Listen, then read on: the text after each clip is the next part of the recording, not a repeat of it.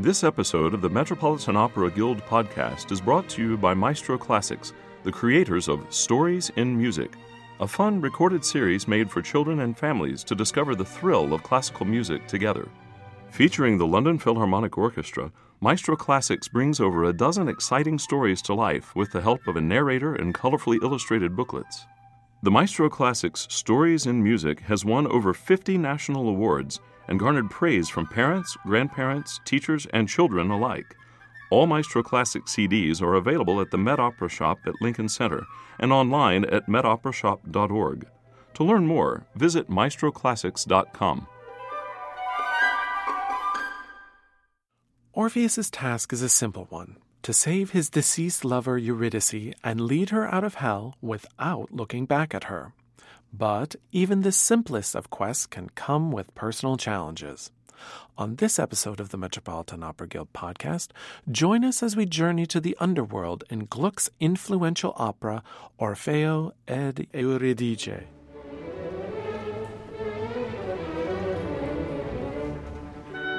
The Metropolitan Opera Guild is dedicated to enriching people's lives through an awareness and deeper appreciation of opera. Our podcast features lectures and events presented by the Guild in support of performances at the Metropolitan Opera. The Metropolitan Opera Guild podcast is funded in part by support from the Stuart J. Pierce Memorial Fund. To learn more, visit metguild.org.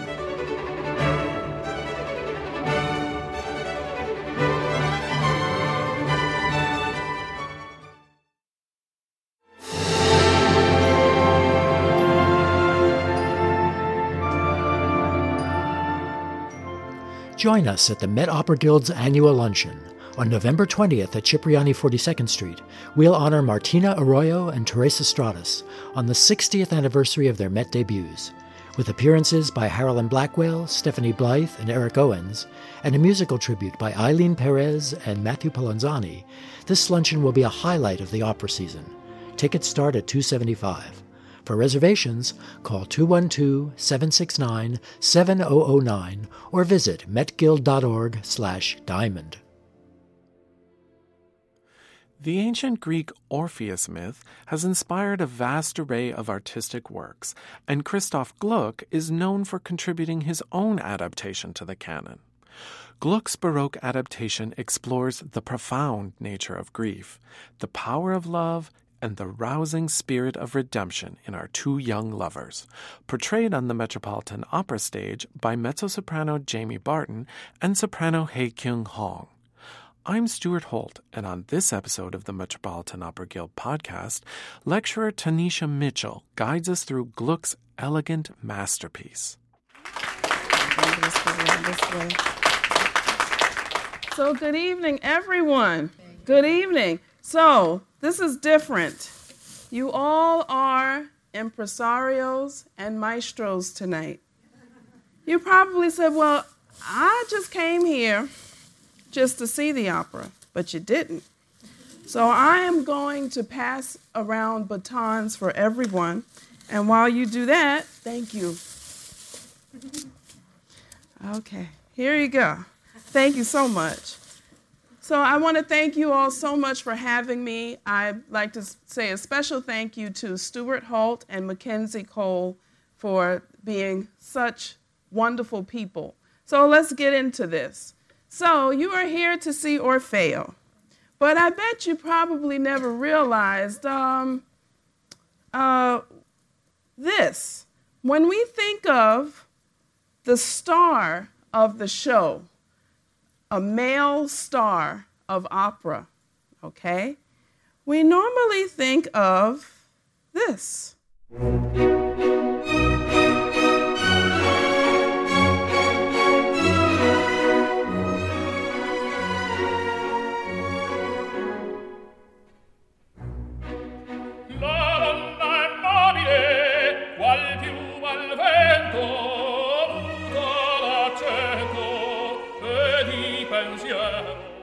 So we're going to stop him because you guys are not here for him. But everyone knows who this man is.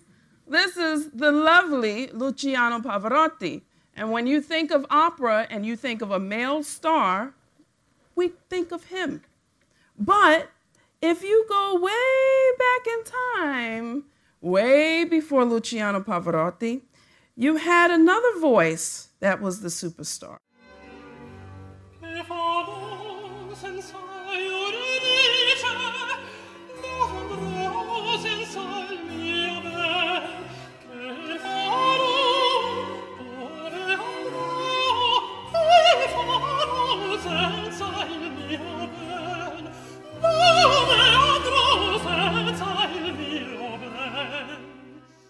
That's countertenor Bejun Mehta performing one of the famous arias from Tonight. And the difference is because in 1762, there was a certain singer that was famous, and he was not a tenor, and he was not a countertenor. He was the castrato. And I'm sure a lot of you know what that means. But I just want to show you, this is from the 1994 film Farinelli, and just in the flash to show you the star power that this type of voice had back in the day. This is a reenactment.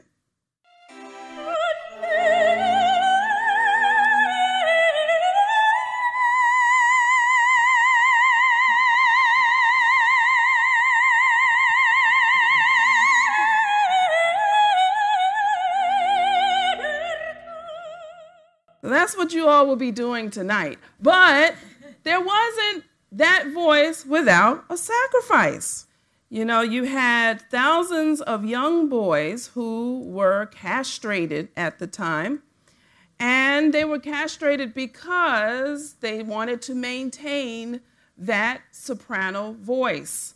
And so you have the combination of getting rid of the male glands underneath. I'll just leave it at that point. And so you have that combination, and then the combination of a male stature. So you keep the voice of a boy, and you have the male stature where you have large lung capacity. Some of the things that we are about to hear in our next clip, you know, the gentleman, he's an excellent singer, but he has to take a breath. That's natural. But what was said was that this type of voice was able to sing over 1.5 minutes without breathing. That sounds exhausting to me. But however, this guy was the star at that time. And, you know, one of the guys that really brought in and showed off this voice in what was called opera seria, in which you had one star, which was the castrato, and you showed off his ability to be able to sing these long lines and to sing them in a melismatic form. I would say what melismatic is when you sing more than one pitch in a line really, really fast, is this gentleman here, Mr. Handel. And Mr. Handel, what he did, he wasn't the only composer, but he was one of the main composers. He exposed that voice a lot. So I'm just going to show you a little clip from the Metropolitan Opera. This is 2011. And just to give you a background of this in Rodelinda, the character Bertarido, he has just regained the throne, and he spares, one of the people that he thought was his friend, in a Tanisha-ism. And he sacrifices, he says, oh, I'm going to sacrifice you, then I'm going to stop. Well, I want you to tell me if this sounds like somebody who's about to kill someone.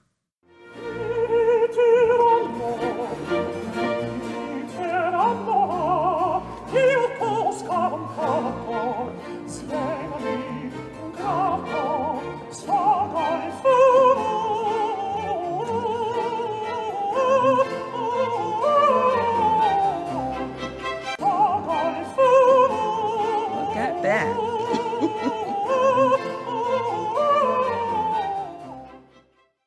All 22 notes in one line, just to tell somebody, I've spared your life. does that sound like it? It doesn't really.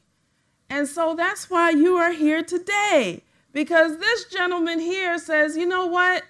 That stuff doesn't make sense. Even though you are exposing the castrato, you're showing what the castrato could do, that doesn't work for opera. And during this time, we had a movement of embracing what's natural. And a lot of people said it's not natural to castrate someone and to get that sound. Now, he didn't go as far as to stopping any castrato for being in his opera. Obviously, the first Orfeo was a castrato. But what he did, he decided to abandon all of those melismas and long lines. And he went for elegant simplicity. That's a Tanisha-ism. So our cast is, I like to show the cast. We have Mark Wigglesworth, British conductor known for his excellent work at English National Opera. We have Jamie Barton. Jamie Barton is singing her first pants role. You might have heard her as Fricka in Wagner's operas. And you have Amore Hera Heiseng Park. She made her debut here a few years ago, and if you have not seen this production, she descends onto the stage. That's just a little clue. And we have our veteran singer, Hae Kyung-hong, who made her debut with the Metropolitan Opera in 1984. So, you guys are going to be impresarios before you're a maestro. Not yet, not yet. You're an impresario now. So, an impresario is basically the manager of an opera, and they are also responsible for hiring whoever is supposed to do the hiring the singer, and thinking of the covers and also the financials. Well, my question is for you guys. We have as Orfeo, Jamie Barton. She is a mezzo-soprano, okay? And we all know in opera, you need a cover because things happen. You never know. So, who is the cover? Is it A, Wallace Junta? Is it B, John Holliday, countertenor? Or is it C, Deanna Damrau, soprano? Who do you think the cover would be? This is quite interesting. Well, you are correct. It is John Holliday. And this is one thing that's special about Orfeo. It's one of the fewest roles where you can hire a countertenor and then turn around and hire a mezzo-soprano. That doesn't happen a lot in opera, but it has to do with the history of it. Gaetano Guadagni, one of the famous countertenors of his time, castratos of his time, was the first Orfeo. But what happens with this role, you have gender fluidity. That's another Tanisha-ism that I made up. It's very prevalent today. So like we were talking about, you have your countertenor here.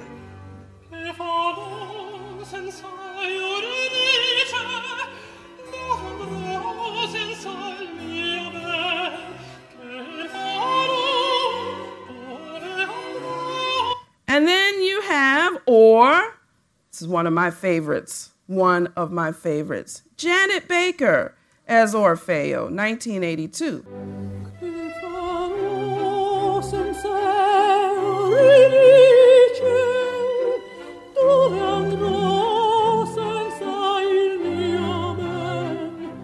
Oh, I love her. But anyway, I love Bejun Mehta too. This is one of the few roles where you can do that. You can hire a countertenor to do it, and you can have a mezzo-soprano who is fluid in that type of repertoire.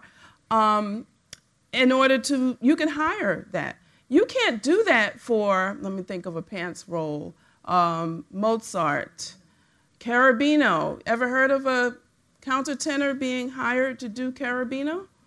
Or Octavian in Rosenkavalier. Doesn't happen. So the history of that has caused that The Metropolitan Opera has done this over 99 times as of tonight throughout its history. And, there's a trivia. Tonight, it was 1970. There was a famous mezzo-soprano that performed Orfeo on October 24th, 1970. Can anybody tell me? They're like, no. Not Marilyn Horne. 39 years ago. It was Grace Bumbry, 1970, October 24th. So, Marilyn Horne was also a famous Orfeo. Can you all tell me another famous Orfeo? She's from before Marilyn Horne and Grace Bumbry. Long before. She's known. Thank you, Risa Stevens. You're good tonight. I might call you up here to conduct with me. So I like to give you a glimpse because I'm from the music library, and that's where I got my education, most of it post-school. And in the music library, you guys don't know, it's really the brain of music in the Met. And what it does is they prepare all of the music. So Robert Sutherland, the chief librarian of the Metropolitan Opera, every rehearsal, every performance, he has a setup. This is an orchestra plot. I know, it looks like a football play-by-play. I got that too. But tonight, I want to show you. This is a rehearsal from our C-level stage. And so you're going to hear two orchestras tonight, believe it or not. Two orchestras. You have the main orchestra. That's your orchestra guys. You're going to conduct to them. And you have your orchestra two. You will not see orchestra two. It's on stage right, away from the audience's sight lines. You won't even see them, but they are there. And we'll get into that. Our orchestra two, compared, it's like a little chamber orchestra, just to compare. And we have strings, we have a harp, and a clarinet, and we'll get into that. We'll conduct both of them tonight, believe it or not. So after the opera is done, you can tell Mark Wigglesworth, listen, if you need me to cover you, I got you. Okay, so let's get on into it. Orfeo tonight. There are two versions of the opera, believe it or not. You are listening to the 1762 version, the original version. The 1774 version has a little bit more recits. It has more ballet interludes, and some of the notes are a little more decorative. I'll just leave it at that. Che farò senza Euridice. There are two versions of that. And I found that out by mistake because I was trying to learn it, and I had the version that we're normally that we're used to hearing. It has the middle section it's much higher. Well, that is not the original version. The original version is more simple, so you will hear that tonight. It's 3 acts, so you guys know it's about an hour and a half. There's no intermission tonight. No intermission. So I'll get you all out of here so you can prepare because well, you could go to the bathroom if you want to, but I'm just saying there's no intermission. So in its simplicity, we have, with the exception of Amore in the chorus, our two main characters, Orfeo and Eurydice in English, are ancient Greek mythological figures. And the thing about these two characters is they represent the love, obviously, and temptation, because Orfeo is given a challenge that we know that he could not deliver on. And it's also in its simplest form tonight, everything that you hear represents what is happening on stage. And you guys probably like, yeah, that's opera. No, that wasn't opera before that. You know, if you have somebody like that gentleman from Rosalinda who's singing, I've caught you many, many times with all of that melisma, that's to show off the voice. But in its simplest form, everything you hear. And you probably are wondering, well, how is that? I'm used to that. Well, this is what to listen for. So in our Act 1, I'm not going to do everything because obviously it would be a spoiler for you.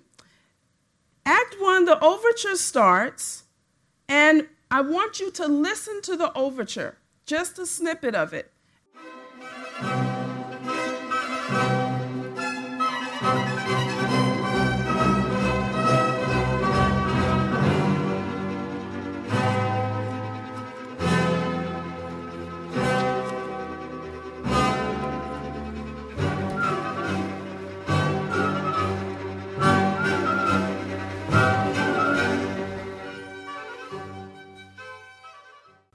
Sometimes the overture doesn't represent the story per se at the beginning. Sometimes, with the exception of Verdi or Wagner, I would say, from what I can think of, because they like to use a lot of symbolism that you start to hear again later on.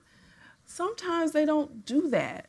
But watch what's going to happen, because in Act 1, the overture is before the acts, and it sounds sunny and bright. It's happy. And then all of a sudden, you hear this.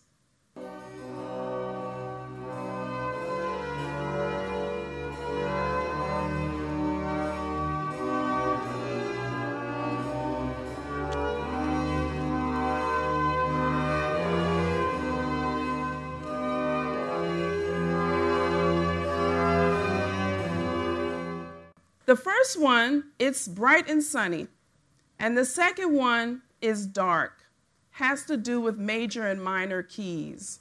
And so I believe, I'm not Gluck, but I'm just saying, I believe that he did that contrast to show you what the opening act opens to.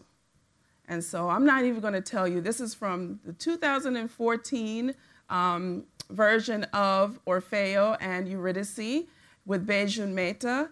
And I just want to show you. I'm not even going to tell you what happened. You probably knew, but this is it.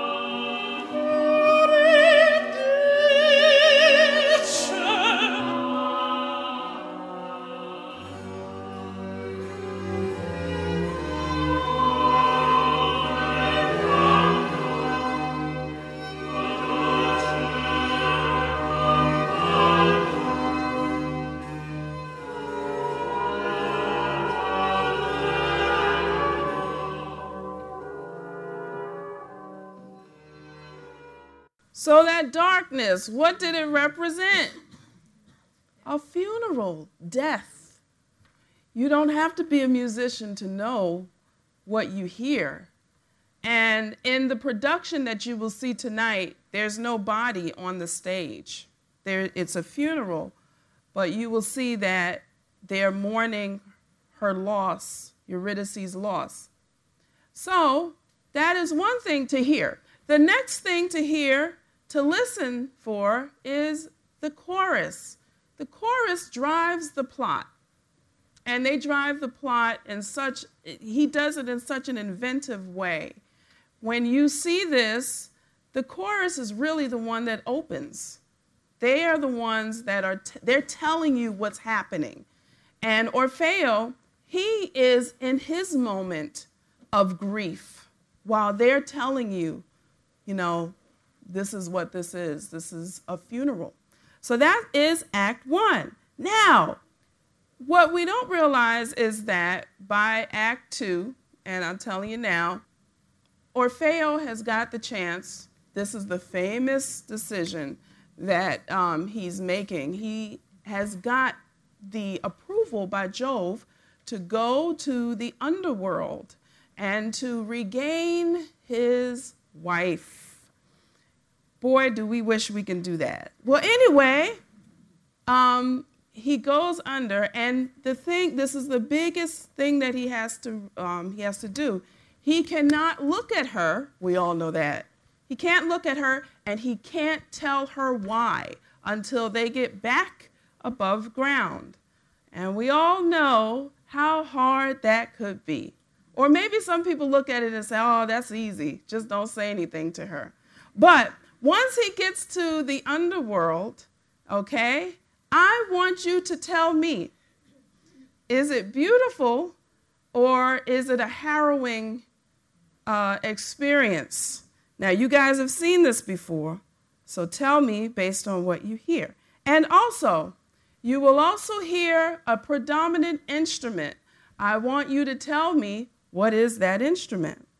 Told you, get your ears ringing. Here we go.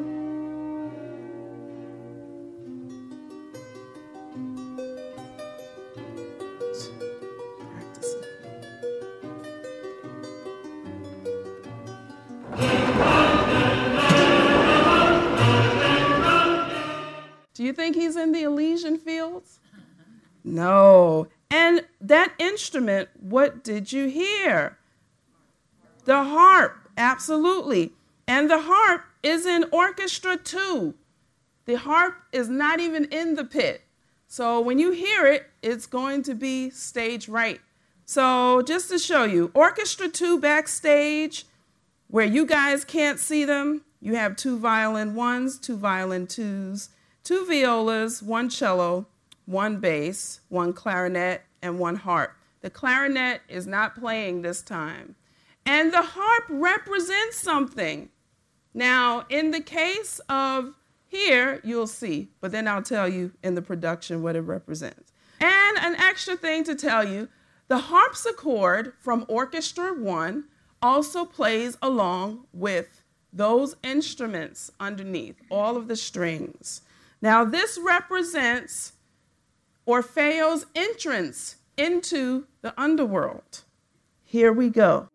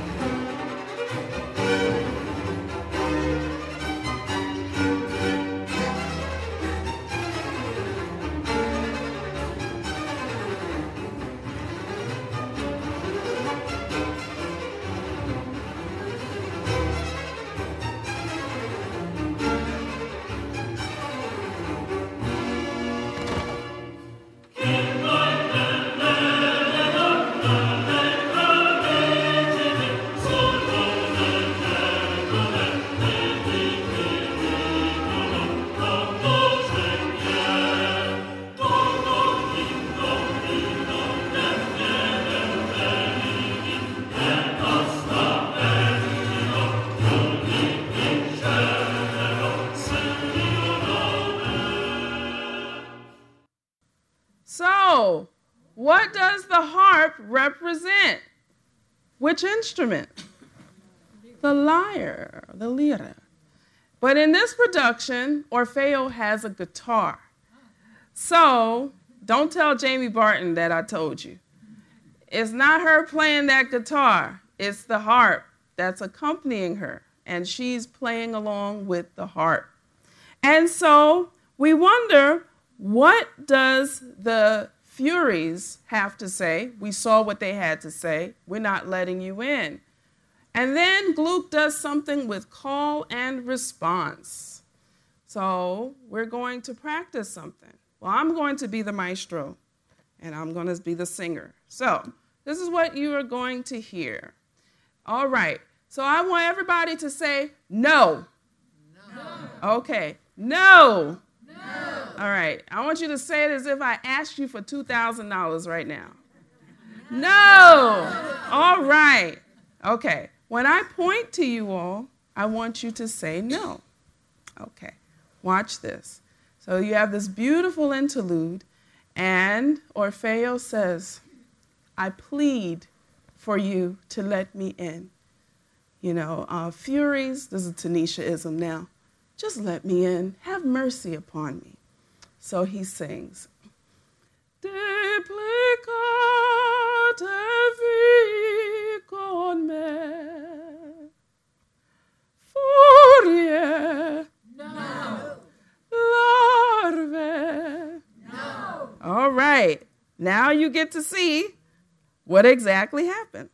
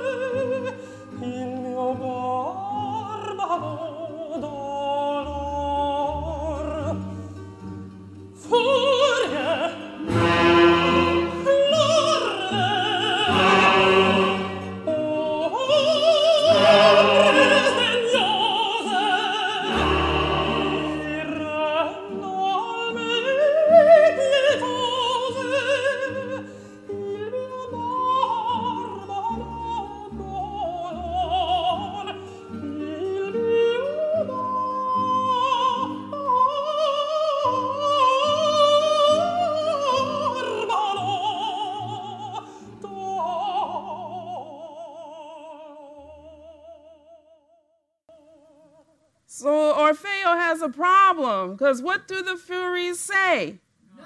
No, you can't go in. But then something happens again. We revisit this.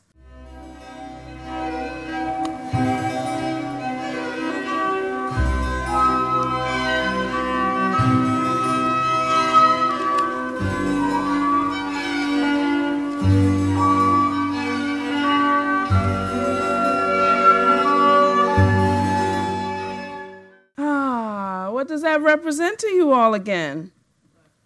Oh, let's see. So based on what you heard, got that ear again, are we in a dark labyrinth, the Elysian fields, or purgatory? Yes, we are in the Elysian fields. The Furies, they said, yes, we feel sorry for you, so we will let you in. And the Elysian fields represents peace and beauty. It is the last spot of, I would say, Hades, but it's the beautiful part. It's where all of the famous, that's what they say, the famous aristocracy, those that did great things on earth are. It's like heaven. And here is the Elysian fields.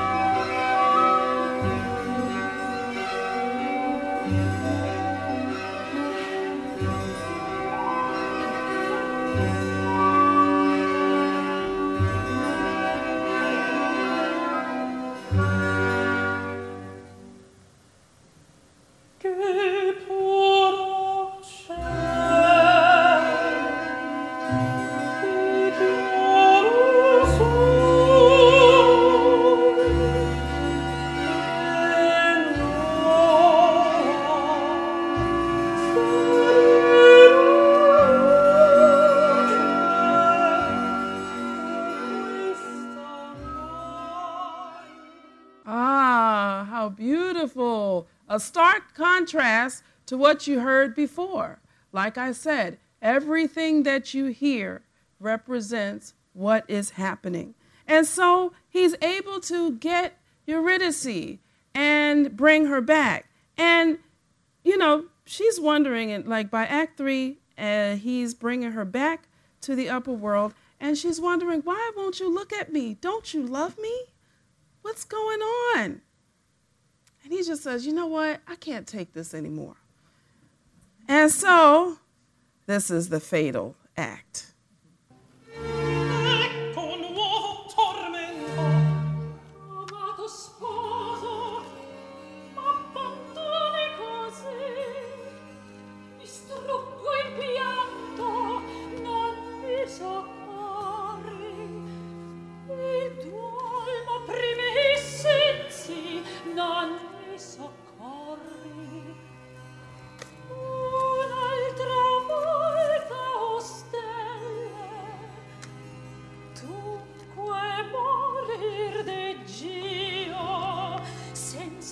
Adesso tu, senza un Dio, frenarmi non posso. A poco, la ragion m'abbandona. Oblio la legge, Eurydice e me stesso. Orfeo, consorte, mi sento languir. No, sposa, ascolta, se sapessi a che fo. Ma fino a quando in questo orrimo inferno dovrò tremar? Ben mio, ricordati di me. Che affanno, oh, come mi si lacera il cor. Più non resisto, smanio, frido, deliro. Oh, mio tesoro, giuste idee che m'avvenne. Io manco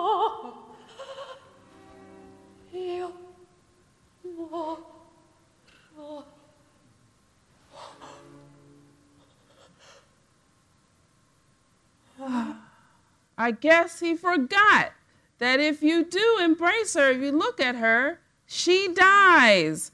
And that's where we have that famous aria, Che farò senza Euridice. So I want to show you, dear maestros, because you all are maestros, on my right, your left. That is the full orchestra. Now, because you have a full orchestra does not mean that everybody plays for everything. There are times where they have musicians who are not playing at a certain time. Sometimes we call it a tacit. Now, in the case of Che farò senza Euridice, we have no horns, no trombones, and no woodwinds. The woodwinds are in blue and purple, and there's no timpani. We just have the harpsichord and all of the strings.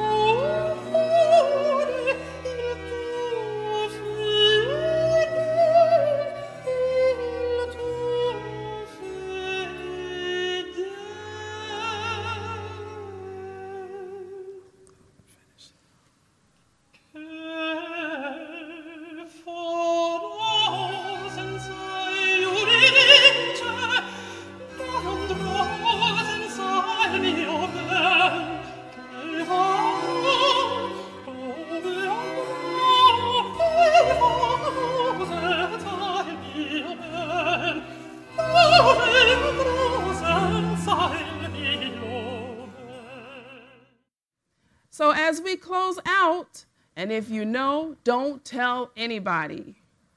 Will Eurydice wake up or not?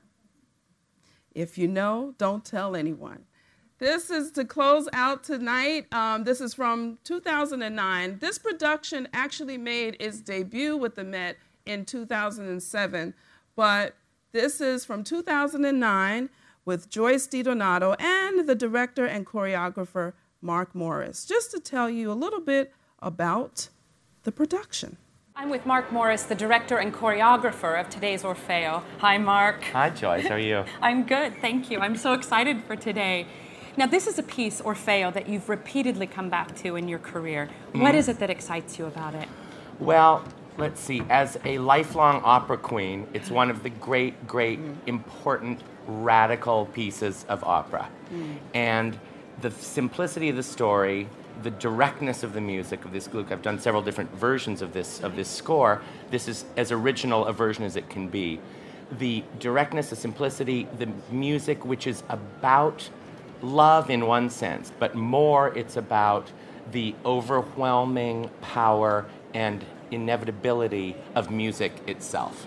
So speaking of this music, what is it that speaks to you? Because we have a lot of instrumental music, and I find that in the production you find this beautiful fluidity between the singing and the dance. How do you find that balance?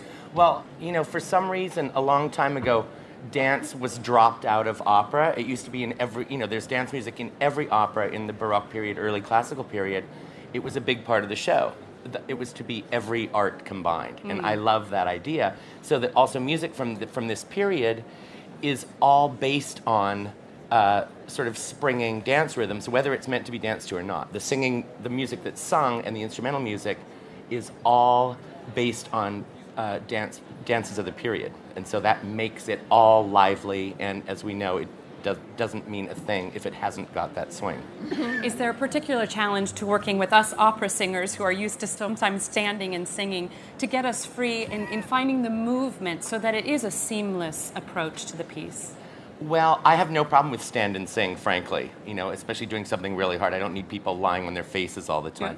But really, as long as the whole spirit of the piece is animated musically, you don't have to do a lot of extra stuff. I try to keep it as sparse and as direct as I can. Brilliant. Now, behind us, we have the members of the Metropolitan Opera Chorus, and each is dressed as a different historical figure. Can you tell us a little bit about that concept? Well, first of all, they're so fabulous. Yeah. Be sure to listen to each individual. The other thing is that what I mean for them to be, Isaac Mizrahi, who designed the costumes, and I decided that it should be everyone who has ever died. So the dancers and the chorus are the friends of Orpheus and Eurydice. They're also the heroes and heroines in the Elysian Fields, and they're all of history altogether. Lovely. And it really becomes the ultimate Greek chorus that way. I hope so. Oh, lovely. Mark, thank you so much for joining us, and we're going to be with you every step of the show this afternoon. Great. Thank you. Thank you. Thank you all very much. I always like to thank Robert Sutherland, who helps me out with the orchestral stuff, because I could not do it without him. So a special thank you to him. He's actually working tonight. Okay, thank you all very much. Thank you for coming, and enjoy the opera. That was music librarian and lecturer Tanisha Mitchell, exploring Gluck's Orfeo ed Euridice. To learn more about our programming, visit www.metguild.org. We would love to have you attend one of our programs here at Lincoln Center. I'm your host, Stuart Holt, and thank you so much for listening.